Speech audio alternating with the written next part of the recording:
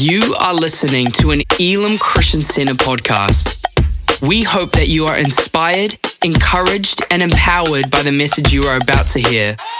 Sweet. Good morning. How are we all doing? Good. I am probably on a similar... You always know when football season's still going on because Mike and I usually hobble into church on Sunday. I think it's usually a competition who's more mobile on a Sunday morning between Mike and I as he walk and we kind of catch eye contact and be like, there's the limp, there's the slow move. But we're here and I'm excited for this morning. It's going to be great. Who's been enjoying this series so far? Who's probably been a bit challenged by this series as well? It's been really cool, eh? The Blessed series, the Beatitudes, a list of foundational attributes and attitudes for a life of authentic Christian discipleship that lead to a life of blessing and happiness. Not blessing and happiness from the worldview, but from the perspective of what it means to live as a child of God. And this morning, I get to bring part 7, which is Matthew 5:9. Blessed are the peacemakers, for they shall be sons of God. Which should be called sons of God. I feel like this is a timely message for me. And the reason being, I have 3 young daughters. We have a 6-year-old, Kira, a 2.5-year-old, Tuia, and 11-month-old, Piata. And so when it comes to peacemaking, it's a daily job. It's a daily chore. We got Kira, who I would describe Kira as a sensitive leader. She is someone that will get upset if other people are upset. She's someone that will come home very quiet and not talk to us for a while, and we're not sure what's wrong. We think, well, what have we done? What's going on? Turns out someone just wasn't very nice to her on the bus at the start of the day, and she's held on to it. And so she's sensitive, but then she's just little leader as well. You watch her in different group settings, and she's always keen to be involved and make plans and come up with games they're going to play at school. And then we've got Tuia, and I'll call her caring and curious.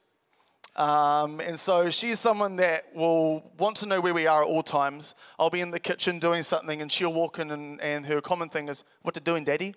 What you doing, Daddy? And I'm just like, I'm just making food. Go back in the lounge. Oh, sorry. This is a daily conversation now. What you doing, Daddy? I'm doing this. You want to go back and watch? Okay, sorry. It's like, you don't have to apologize. You're all right. But then she's just curious about everything. And so to the point where she just wants to do whatever Kira's doing. And so if you've got kids, young kids, or you've had young kids at one point, you'll know that often the older sibling is kind of just like, leave me alone for a second. You don't need to always do what I'm doing. But then Tuia just wants to be involved in whatever Kira's doing. If she's colouring in, she wants to colour in. If she's playing with blocks, she wants to play with blocks. And so she's curious about whatever's going on, what other people are doing, and wants to be a part of it. And then we've got Piata. And I would describe her currently as adventurous and cheeky. Our 2 oldest girls didn't start crawling, let alone walking, till they were at least 1. They were kind of not even rolling around at all. They were very stationary, made life a whole lot easier for us. Piata, on the other hand, is all over the place. She's 11 months old, and you turn away for 10 seconds, and she's down the hallway in the bathroom. And so she's everywhere, and she just wants to be involved in everything and wants to check everything out. And so she's keeping us on our toes. And so there are days where it can be chaotic, but then there are days that it can be great. How beautiful and relieving is it when everyone is getting on and playing together peacefully? Isn't this a picture of our everyday life? Depending on what you do for work or what your day in the life looks like, we often find ourselves in a room or space with many different people and personalities. And how good does it feel when everyone is getting on and thriving in your workplace, your sports team, your social group, etc. The word peace appears over 270 times in the NIV translation. And one of those times is the command we find in Romans 12:18. And it says, if it is possible, as far as it depends on you, live at peace with everyone. Now, for some of us at face value, that might sound a bit hard or unachievable. There might be a few of us here that would describe the process of getting out the door into church on time this morning anything but peaceful. We've probably all been there multiple times. Or maybe for others here, the statement, at peace with everyone, may stir up some feelings because of a situation with a neighbor or a family member. See, I think the worldview of peacemaking can often be portrayed as maybe pointless or not super helpful, weak or passive. If we look at the definition of the word peace, we see these things: freedom from disturbance, absence from war, and individual virtue or state. So when I read live at peace with everyone, I don't see it as be best friends with everyone and meet weekly for coffee, but more as a personal choice to not hold on to hurt, to not dwell in resentment or unforgiveness, and to not step into situations looking through the lens of conflict or judgment. So now that we have this idea of peace being this personal choice and attitude to separate ourselves from the flow and effects of hurt and anger and remaining of sound mind in the midst of conflict, what does it look like to not just remain in peace personally, but to take the next step and be a peacemaker?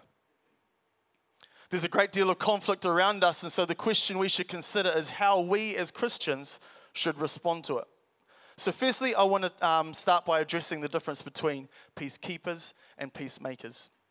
See, peacekeepers, keeping the peace usually leads to compromising or conceding truth both ways so that both parties are happy. These situations will often end up in finding something that both parties agree on, regardless of if it's true or not in that moment, and leaving there with unresolved conflict. See, peacekeeping is often this passive, let's avoid conflict, let's all get on or move on. So what is a peacemaker? Well, instead of telling you maybe the worldview of what the world thinks a peacemaker is, let's learn from the life of a pretty key person in the Bible, and funnily enough, he's called the Prince of Peace. Luke 2:14. Glory to God in the highest, and on earth peace among those with whom he is pleased. You know, I've read this verse many times, and it wasn't until recently that as I read that, I saw it from a different perspective. Glory to God in the highest, and on earth peace among those whom he is pleased. Think about it. God sent his son to earth, the Prince of Peace, peace on earth. See, Jesus lived and worked to reconcile people with God and with each other. Colossians 1:20 says, and through him God reconciled everything to himself. He made peace with everything in heaven and on earth by means of Christ's blood on the cross. See, being a peacekeeper and a peacemaker is not the same thing. One runs from conflict, whereas the other one will run towards conflict to create peace. A peacemaker is one who is actively trying to reconcile people to God and to one another. Now, I'm a practical, take action type of person. So when there is something to be done or a problem to be solved, I want to figure out what needs to be done, and let's get on with it and let's do it. So when I look at and reflect that a peacekeeper is one who is actively trying to reconcile, I start to think to myself, what does that look like? And I read this verse, Isaiah 57:14. Build up, prepare the way, remove every obstacle from my people's way.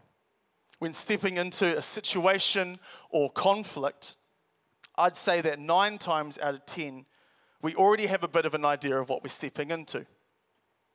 Often we'll probably feel this God nudge to step in and try be a peacemaker in the situation, to be a mediator in a situation, or to speak life into a situation.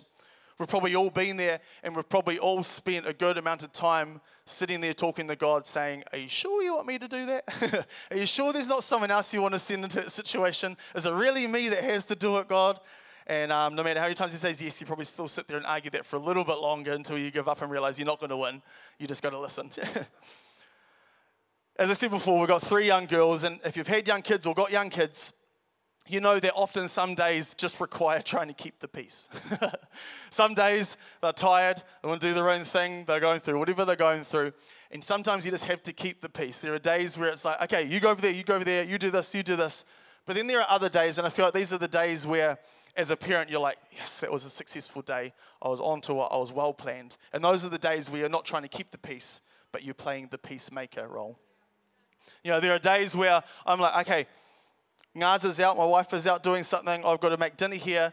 Okay, what do I need to do in this situation to prepare the way, to prepare this next hour so that I can make dinner? And so in those moments, you're like, okay, I'm going to make sure that the lounge is tidy first so it's not too chaotic in there. We're going to set this up for the girls to play with. Going to have some colouring stuff here, have some snacks on the table. I'm in there preparing the way to make peace.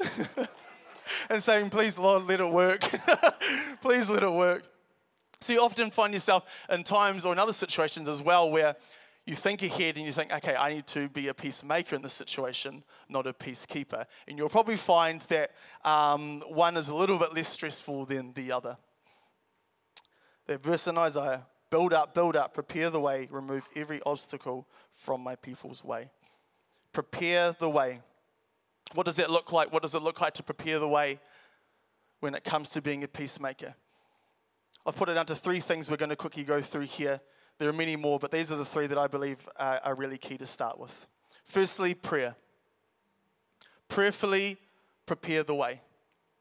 Like I said, most of the time we need to step into a situation to be the peacemaker, to be the mediator, to be the sound voice and calm voice in a situation. We know what we're stepping into. And so how important is it to then prayerfully prepare the way? Not just yourself, but actually find prayer partners in that situation as well. You don't always have to share a lot of details, but there's peace knowing that there are other people that are praying for you and interceding on your behalf in a situation. So first thing to do to prepare the way, pray. Secondly, understanding. We've got to realize that if we step into a situation with the role of a peacemaker, that there's going to be some hurt, there's going to be some things that need to be talked about and dealt with. And what we need to realize is hurt people hurt people. And so we need to understand what we're stepping into and who we're about to step into conversation with, whether it is a situation that we are needing to find peace with someone or we're stepping in to help between 2 other parties. We need understanding of what we're stepping into. Part of preparing the way is knowing what has led to this situation, what have been the factors that have led it to this. We need understanding. And then thirdly, we need to remember our end goal. See, the end goal, like I said before, isn't necessarily that we'll fully agree with each other and be best friends and meet up weekly for coffee, but actually the end goal is that there's reconciliation. The end goal is that regardless of what I feel, regardless of what you feel, we know where we have each wronged each other, or we know the part that we've had to play in this conflict, in this situation, and there needs to be the reconciliation. So preparing the way looks like prayer, understanding, and remembering the end goal. See, peacemakers are people that actively work to remove the obstacles that are in the way of reconciliation with God and with one another. Blessed are those who work for peace. Working hard for peace is an essential part of the church, an essential role that we need to play as the church, as God's people, as his disciples. Ephesians 4:2-3 says, with all humility and gentleness, with patience, bearing with one another in love, eager to maintain the unity of the Spirit and the bond of peace. I'll read that again. With all humility and gentleness, with patience, bearing with one another in love, eager to maintain the unity of the Spirit and the bond of peace. Who knows that maintaining humility and patience can take a bit of work? Some situations can be a lot harder, and it really does require us to dig in a bit deeper to maintain humility and peace and love in a situation. It's not always easy to play the role of the peacekeeper. We can sometimes take a few unnecessary hits due to heightened emotions in that moment. It's not always easy playing the role of the peacemaker. So who's up for the challenge? Who's ready to live as Jesus did, the Prince of Peace, and help prepare the way for those that are lost and need to be reconciled? Well, guess what? I'm about to get even more practical with you this morning, and I'm going to give you 3 next steps that can help you start this journey of being a peacemaker for the kingdom of God. So firstly, get equipped. Study the word to fortify your understanding of biblical truth so that you're ready to serve as peacemakers when the occasion arises. If we stand firm on the word, if we dig into the word and become so ingrained in biblical truth, then we can step into any situation from a firm foundation. And so when those words may be spoken, those emotional hits might come your way from heightened emotions, like we said, hurt people. Don't always mean to in the time, but as things get heightened, sometimes things can be said. Maybe they aren't fully meant, but they can still hurt. But if we stand firm on biblical truth and we know the word of God and who he's called us to be and his promises, then we can step into those situations equipped and ready with wisdom. Secondly, be love in action. Peacemaking requires taking some action to promote goodwill, and this means leading out in humility, honesty, and love. Often those are the key things that will be missing in a situation when we step in as a peacemaker into a situation, whether it's, like I said, a moment where it's between us and someone else, or maybe we're stepping into something between two other people. Often what is missing in those moments is their underlying humility, honesty, and love. Sadly, people often go into things trying to prove a point, but humility says the opposite. Humility says, what's my part been to play in this? Is there anything that I need to right? And then it steps into it saying, with, like I said earlier, preparing the way, some understanding, knowing that maybe this has come from something that this person's dealing with personally. So being love in action means stepping with humility, honesty, and love. 1 Corinthians 13, 4-7 says, love is patient and kind. Love does not envy or boast. It is not arrogant or rude. It does not insist on its own way. It is not irritable or resentful. It does not rejoice at wrongdoing, but rejoices with the truth. Love bears all things, believes all things, hopes all things, and endures all things. And lastly, share your story. No one is perfect, and we aren't stepping into any situation as the perfect peacemaker to solve all problems. We all have stories worth sharing. We have all learnt lessons in our life, most probably learnt the hard way. Part of preparing the way is being real and relatable. Sharing our testimony on how the gospel has transformed our lives. Sharing our testimony is something that people can't argue with. The freedom that we have found through Christ is a freedom that is available to everyone. And sharing our story could very well be the middle ground or mutual point between two sides. You all have a story worth sharing. As I looked at these three things, get equipped, be love in action, and share your story, there's a verse in Colossians, and the letters in Colossians that I really liked, and I think it kind of wraps these up, and it's Colossians 2, 2-3. I want them to be encouraged and knit together by strong ties of love. I want them to have complete confidence that they understand God's mysterious plan, which is Christ himself. In him lie all the treasures of wisdom and knowledge. You have something to share. You have something to give. Trust your story. Be okay with your story. Step in with honesty and love and humility. And step in with the wisdom that comes from the word. If Sarah could join me.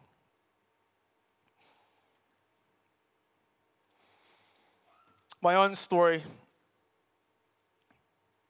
I grew up in a Christian home with a Christian family and grew up with strong Christian parents and served in church. And as I look back, I realized that probably most of my youth years, my high school years, I was definitely living off my parents' faith. And throughout that time, I lived a life I wasn't happy with and did some things, and as people do sometimes. And as I look back at my own journey and my own story, I realized that I didn't truly discover and start to build my own personal relationship with God until I had righted some wrongs. There were some people that I lied to a lot, some people that I probably threw under the bus in some situations, and there were just some people that I hurt along the way and probably trying to cover up things. And it was probably some of the hardest conversations I'd had, but I knew that those were obstacles in the way. And I had to step into some conversations and be real with some people. Some of those conversations I didn't step into willingly, but really the person came to me, and in that moment I had a decision to make. Am I gonna fight, or am I going to humbly accept my part in this? And it was in that moment where I decided to right those wrongs and be honest and ask for that forgiveness and reconciliation in those moments that I truly felt closer to God than I ever had before. And so today, before I finish up, I want to pray for two groups of people. And so I just love in this moment if we could just all just close our eyes and be fully present in this moment right now. Because firstly, I want to pray for a group of people who need peace in their own lives. Maybe you've heard the call this morning to be a peacemaker, but you are currently holding on to hurt, resentment, or unforgiveness towards others. Division can easily creep in, and if we let it stay, it will gradually eat away at the unity God longs for with us. Part of preparing the way is getting ourselves right. And I want to ask God to remove those obstacles for you this morning. So right now, I just want to pray for that group of people. And if I could just ask, if that's you this morning, if there's anything you're holding on to, if there's hurt, if there's unforgiveness, resentment, right now, could you just place your hand on your heart as I pray for you while all eyes are closed? Lord, right now, these hands on these hearts, Lord, hearts that might be holding on to hurt, unforgiveness, maybe hearts that have been broken, maybe hearts that have been taken advantage of, or whatever the situation, Lord, you know. And Lord, right now we just ask for an overwhelming, overflowing peace. Lord, right now that you would allow each individual here that is responding in this moment to hand this hurt over, to hand this conflict, this resentment, this unforgiveness, whatever it is, Lord. Lord, we give this to you now. Lord, we ask that you step in and be the peacemaker in this moment, Lord. Remove these obstacles that are getting in the way of unity with you, but also reconciliation with others. So, Lord, right now I ask that you begin that journey. It's not always an easy journey, but Lord, we ask you help these individuals begin this journey of healing, this journey of freedom, of handing these things over to you, Lord. While your eyes are still closed, before I move on to the second group, I just want to speak to those that responded to that prayer. If you received that prayer this morning, I want to encourage you to prayerfully consider talking to those people. Resist the urge to talk to everyone else about them and start the journey of reconciliation. You might need to find your own peacemaker in this moment, someone that you can trust that can be alongside you.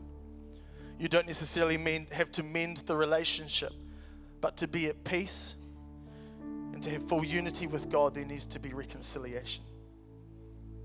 See, forgiveness is much more about allowing yourself to move on and be free. I know it's not an easy journey, and I know it might take some time, but can I ask and encourage you to prayerfully consider starting that journey today? And while our eyes are still closed, secondly, I want to pray for those who don't have a relationship with Jesus. The Prince of Peace, peace on earth, sent down to reconcile people with God. There is a love, a peace, and a freedom available for you today. And all you have to do is humbly invite him into your life. This may be your first time, or this may be a returning home. Jesus is waiting with his arms stretched wide. So if that's you today, pray with me now. Dear God, today I acknowledge that I am distant from you. I ask you, Lord, to come into my life. Forgive me of my sins and help me find healing and restoration. Lead me, Lord.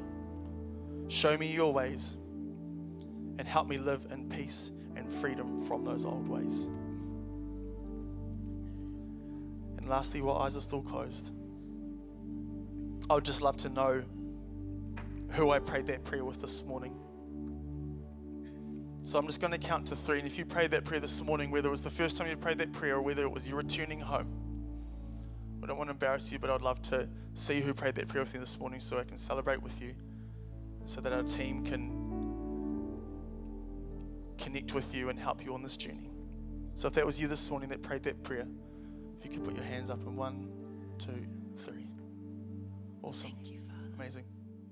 Amazing. Thank you for listening to this Elam Christian Center podcast. Please subscribe to keep hearing more life-changing messages. For more information about our church, please visit www.elamchristiancenter.org.nz.